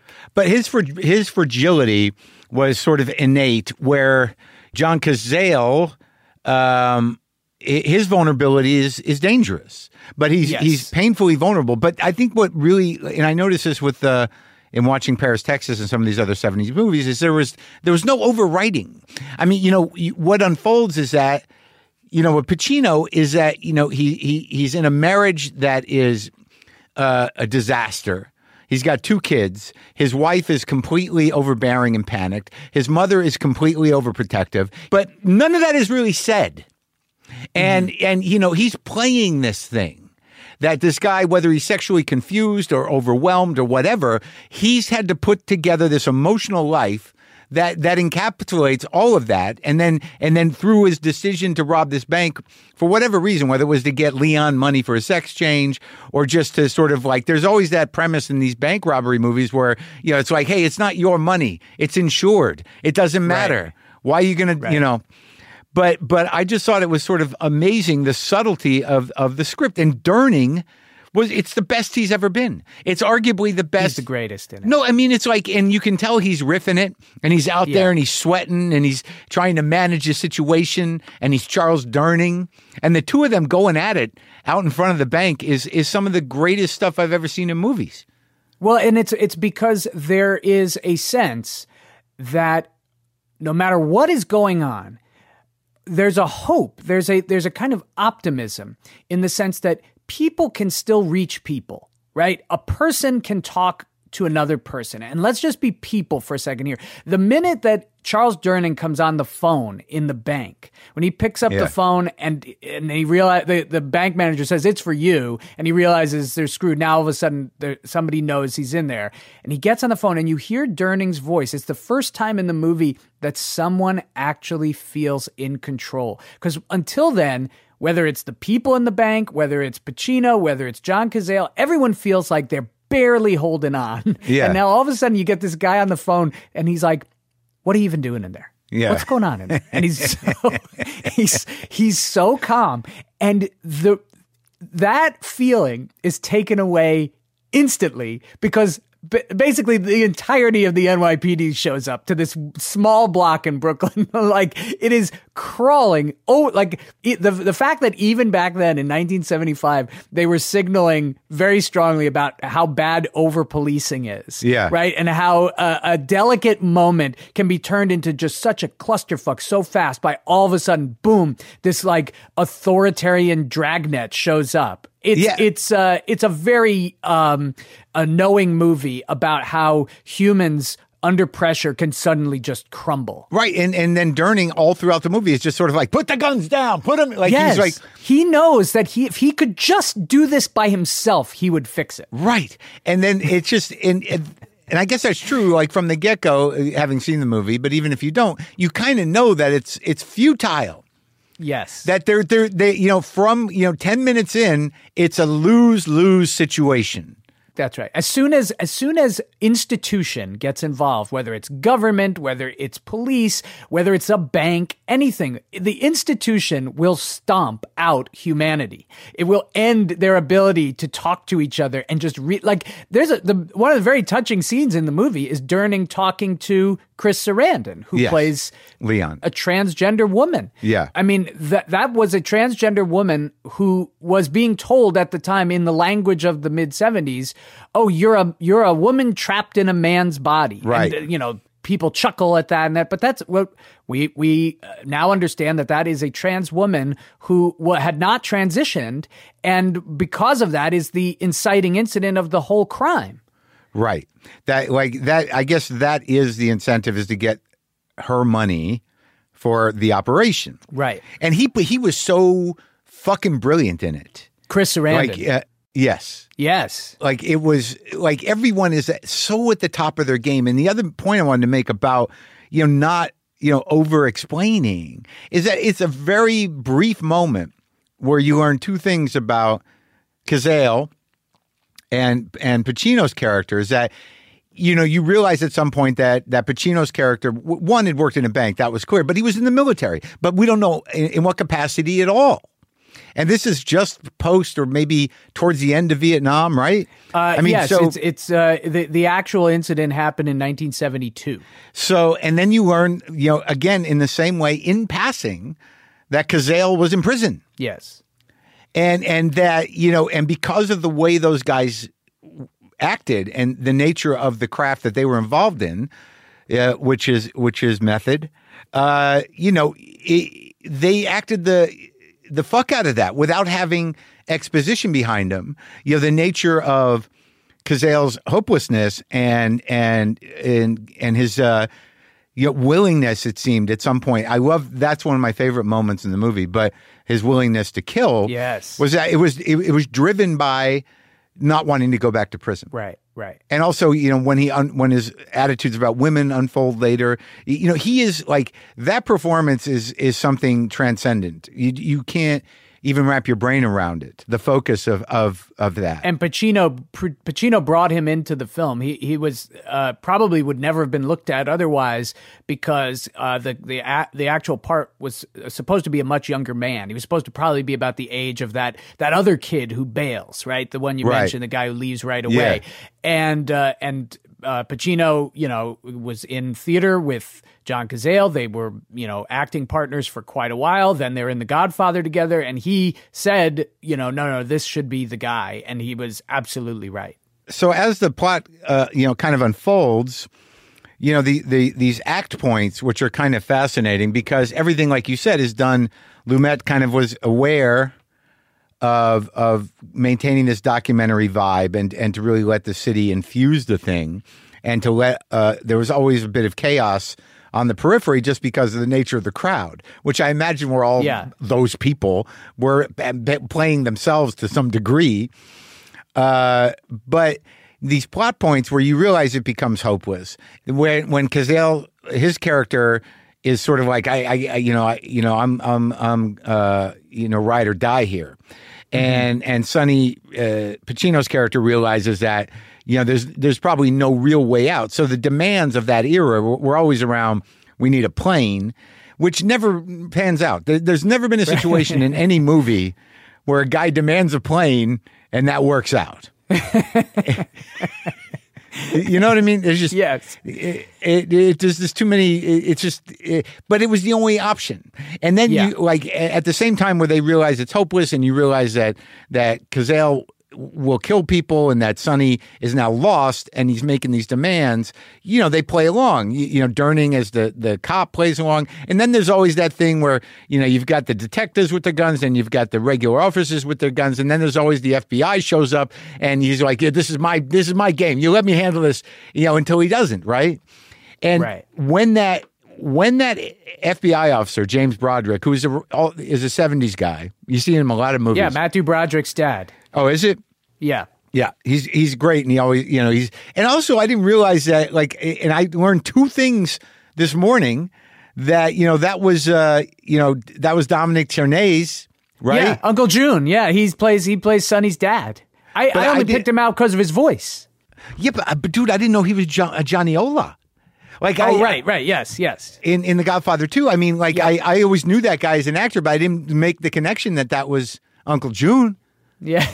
He was one of those New York 70s actors. Yes. He's in a few movies. Same with the bank manager. You see him playing a sweaty guy. That guy, Sully Boyer. And Carol Kane's there. Carol Kane, it's the same year she's nominated for an Oscar for Hester Street. But anyway, there's a moment where, things break down to the point where Durning has to surrender some control. And James Broderick, as the FBI agent, comes in, right? Mm-hmm. Unarmed to make sure the hostages are okay. And there's a moment there that I cannot forget where he talks to Sonny and then he looks at Cazale and he says, Saul, and there's a moment there where he clocks as an actor without saying anything that this guy can kill people. Yes. And I think it's after that where he says, we'll take care of Saul. Right. To Pacino. But that acting in that moment, where what happens there, how you doing, Saul, or whatever, where he's just sort of like, all right, this is a real problem. This guy. Well, you've talked about that before, of the idea of being in front, you personally being around someone who has killed someone. Yes. You're like, oh, the energy is automatically different. Yes. And what you're identifying there is an actor having to communicate, picking up on that vibe from another person who's just playing a killer, but to communicate that, I have figured it out in this silent moment that this guy can kill people in here. You saw it, right? Yeah, oh, sure. Yeah, it's the whole reason why he thinks for that moment, the FBI agent, James Broderick, thinks I can maybe convince Sonny to give up. to throw this guy under the bus too. Yes, because like if I could just tell him that I'm on the same page, knowing that that guy's a psychopath, and maybe I can tip him, and then Pacino gets mad and says, "You think I'd sell him out?" You know, Yeah. But he still thinks about it for a second. Right, but there's no indication that he would. And it doesn't play that way. Right. But also the interesting thing is, you know, now by that point in the movie, most of the women who are hostages are kind of concerned about Sonny and and concerned about the other women. Like there's a real sort of community happening in that bank, you know, around these women. Like they're all sort of very quickly they all realize like, oh, we're you know, these guys, you know, we're in control still. You know what I mean? Yes. They're, you know, like, Sonny's teaching them how to do the gun thing. And, you know, it's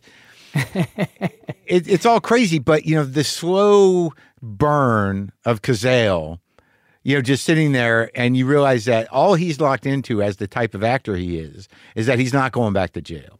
Right. And you don't really know anything about that guy other than this is his last ride, right? Well, and I do love that moment. I think you were alluding to it where, you know, there's a point when the cops kind of first show up and Sonny's getting all panicky and he says, you know, if you don't back off, I'm going to start throwing bodies out the door, right? And it's just bluster.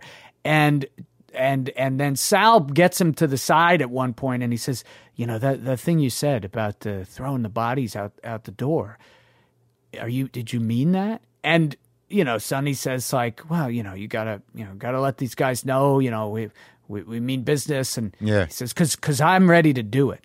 Yeah. Meaning like he's ready to kill these people if he wants. Yeah.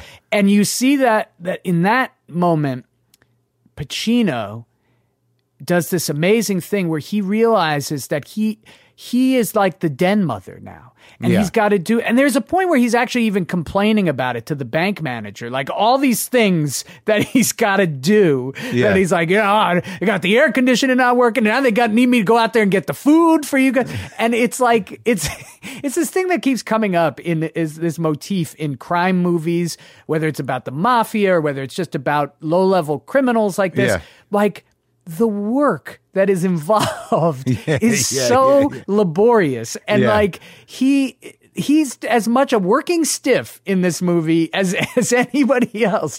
And he realizes it in different degrees. Like in this degree, it's like, okay, all right, now I'm going to have to figure out how to make sure that my friend here doesn't murder everyone. Yeah. Okay. And he's like, you see it churning in his head. Okay. All right. I'm going to have to take care of this part. Now I also have to go take care of that they need to go to the bathroom. All right. I'll be right back. Yeah. And that they're coming around the back. He's got to get the bank manager to move the thing. But yeah, I mean, that space, like I've been watching a lot of Mike Leigh, very early Mike Leigh stuff on the BBC. And the allowance for space around action is a real humanizer. It's a real trick. And I think it does take a certain type of actor to allow it to happen. And obviously more so a director. Yes. Well, and you have with Lumet being as good as he was, and they'd worked together on Serpico, right? So you know, they had a pattern down already.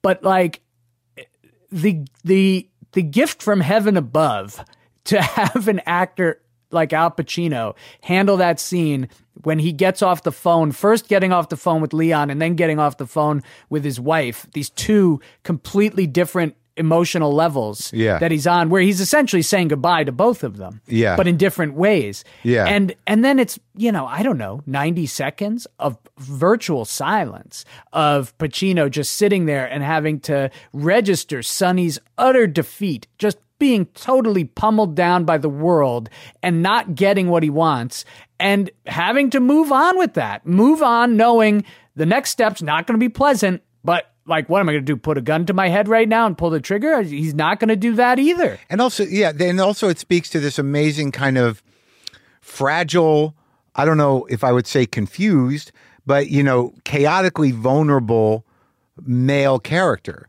which you're never going to see that. That, you know, without over dramatizing, that this guy, you know, whether he loved his wife or not, he was responsible to it. It was clear that he loved his kids, and whatever his relationship was with his mother, that was some other love. And then the true love he had for this trans person, for Leon, was something new and something he didn't understand or was overwhelmed by. But he wasn't questioning it, not in the context of the film, but to carry that emotional burden and to be at the edge of that kind of emotional chaos is an astounding character. And, the New York City theater scene contributed immensely to having a pool of actors who you could reliably put in roles like this. And, John Cazale is a perfect example of what was it? It's the famous 5 for 5, right? Like he only had 5 movie roles and they're all amazing.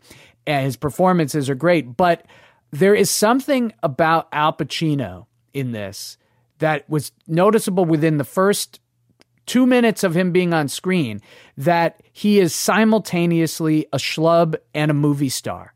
And there's no explaining it. Like it is, you can't just train someone to be that and have that kind of charisma.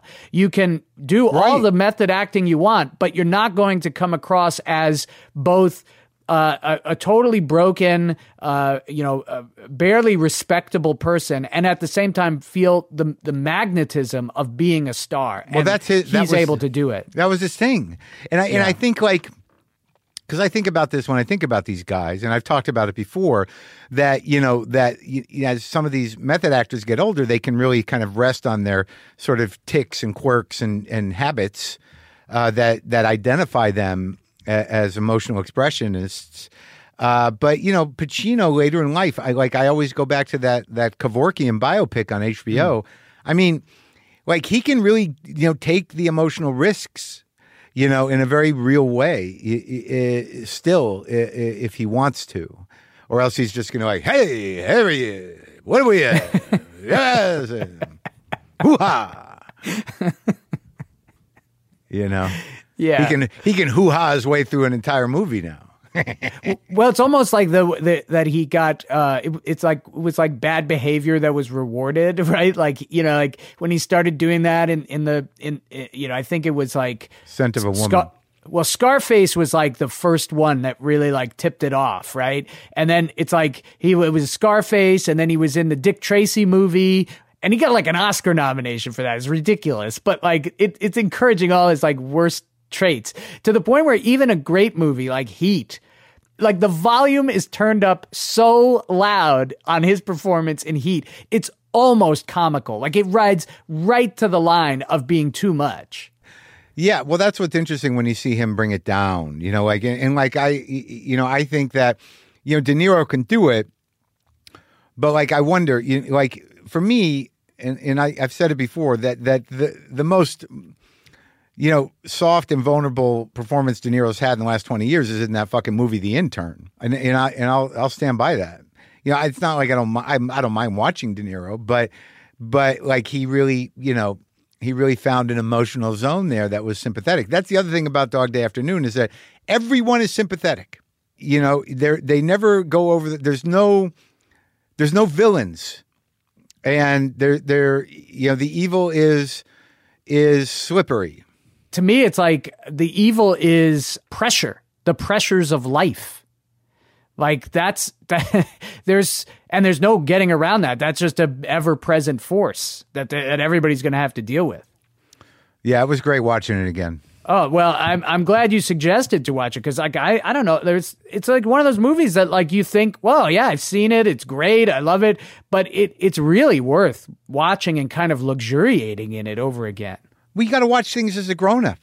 It's just, there's no way, when you're 20 or whatever, you just have to watch it as a grown-up, because your emotional spectrum has expanded to a point, right. That, it's fully formed. Well, and a movie like this is so good. I was thinking this in the first 15 minutes of it, is that if it wound up being a movie just about a bank robbery that was botched, it would be great. Yeah. It's so, the details of actually this screwed up robbery and how good it is, and how the tension of it and how well directed it is, and the placement of people. The decision to shoot it on location is so brilliant, to basically eliminate any kind of barrier between the street and the bank, only the glass that they keep blocking. And, you know, if they had shot it in a studio, like shot the internal scenes in a studio and then cut to just like, okay, now we have external scenes where they're at the front. No, you needed that camera inside the bank to be shooting out on the street. So you could see that stuff and you feel like it's a unity and it's all one spot. And if you're just watching it on that level, the basic level of like, this is a bank robbery movie, it's still fucking great. Yeah, totally. But what I'm noticing about a lot of these movies with this community you're talking about and with the Method guys is that, and the 70s in general, these are, you know, character studies. They're character studies that, you know, the characters in these films are equal to, if not greater than, the storytelling. You know, that there's a premium put on the depth of these characters, which I don't think you see anymore. Well, and that's very rooted in theatrical drama, right? There's the classical stage is a conduit of that. Yeah. And you know, that's why a lot of these people were from that type of school. And I think just for myself, like as I get older and, you know, tropes are tropes and you've seen things and things kind of patterns get repeated and that. But you know what's never the same? One person's reaction to something, right? Like the way one person reacts to something is going to be different than the way another person reacts to it. And so ultimately, like, that's what I care about when I'm watching something. Like, how's a human being responding to this? Yeah. Like, what's the personal edge that I can take away from this? Right. Yeah, and it's rich with that. Well, you know, sometimes we talk about these things and you know, you go, oh, I wonder like what was actually popular at that time. Like, did a classic movie like this get ignored for something that wasn't as good? The 5 movies nominated for Best Picture that year, this is insane. So it's Dog Day Afternoon, Barry Lyndon, Jaws, Nashville, and the winner, One Flew Over the Cuckoo's Nest. Good year. That's crazy. What a year. Great. Every movie great in its own way, and some of them pretty classic constructed movies, but just done a little more. Yeah, and again, even Jaws is a character study, dude. Absolutely. Jaws is the most traditional Hollywood movie on that list, and it still relies on the characters. Yep. All right, man. Good job. Well, good suggestion. We should rely more on you know, your hotel room viewing choices. Hopefully, they don't gut Turner Classic Movies by the next time you're doing that. Yeah, I will. Well, I'm in this zone where I'm rewatching things, so we can definitely find more of these. Yes, let's find more of those, and then next time you talk about movies, you'll be talking about them with Kit. And I think you have one picked out, right? Suspiria. We watched it. And I liked it as a horror movie more than I liked the other one so far. All right. Well, we'll find out why. That's going to come up soon. Okay, good. Hey, folks. This episode is brought to you by Kleenex Ultra Soft Tissues, your ally to help tackle your allergy symptoms this season. I love the change of seasons, but nobody loves pollen and all those other things floating in the air that make you sneeze during this nice weather. Kleenex Ultra Soft Tissues are hypoallergenic and allergist approved. So fight back against watery eyes and runny noses without worrying about irritating your skin. You know, all those times you've heard guests sneeze on the show. Well, actually, you don't hear any of that because we cut the sneezes out when we're editing. But take my word for it, people definitely sneeze in here. And when they do, I've got a box of Kleenex on the table right in front of them so they can use one and get right back to business. And here's what Kleenex means to me: a tissue that will hold up. We've all used those other tissues that you blow holes right through. When I see Kleenex, I know that tissue is up for the job. For this allergy season, grab Kleenex and face allergies head on. To hear all the full Marin bonus episodes, subscribe by clicking the link in the episode description. Just scroll to it in whatever podcast player you're using, or sign up at WTFpod.com by clicking on WTF Plus. And we now leave you with a story I told on the very first Marc on Movies episode about my fake balls when I was in the horror of Dolores Roach. Enjoy. Yeah, fake balls. Merry Christmas. You still have something in the pipeline. This is that Prime Video series with Blumhouse, horror of Dolores the horror Roach. of Dolores Roach. I just shot that. Yeah, and you're dead in it. That's not a spoiler, right? Like, you're the guy who dies. I'm the first guy that dies. Right, okay. I don't know if it's a spoiler. I can't wait till it comes out so I can tell that the fake boner story. I should tell it now. Oh, I mean, that's a tease and a half. Oh God, it was so. Did I tell you? Yeah. You told me you had a fake boner that you had to put on. Did I tell you about the French guy? No. Oh, dude. so I'm in my underwear all day because she's a masseuse, right? And that she killed. She's a masseuse in the basement of this building that I own. Yeah. And I'm thinking I'm going to get like a happy ending, and I'm the gentrifier, and she kills me during a massage, right? Yeah.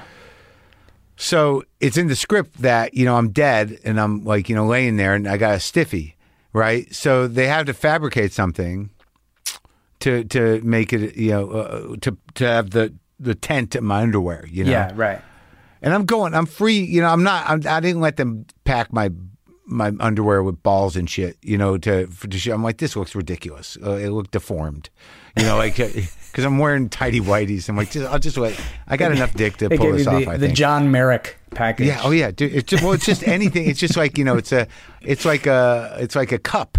Yeah. You know what I mean? Right. And it's another layer. I'm like, this looks ridiculous. I'll take the hit, and I'll do it just with my own dick. So they got to fabricate this boner. So they made me. It's just like a foam thing. It doesn't really look like a dick. A little bit on top, so they would get the ridges. Yeah. And they just want me to. It's a strap, and it goes. But the shaft is coming up like from my taint. It's just sticking right up. So they just want the tenting thing. So I put it on, and we do the shot, and the director's like, it doesn't look right. It's not tenting enough. And I'm like, well, it's too low, and there's no balls. I mean. Like there's no balls. It's like, and the thing is, it looks like it's coming out of my asshole. And it's just, there's no way it could look right. And then I'm like, and then I'm sitting there with the wardrobe guy, or is he wardrobe or is he props? It might be. In this case, I hope he was props. It's got to be props, right? So I'm like, look, dude. I mean, if I can pull it up so like it's higher up in the underwear, and we could pin it so like we had to roll up the strap it was on so it would pull the thing up. And I said, if we have balls, it would look right. So he's like, oh, the balls, yes, it's the balls, right? So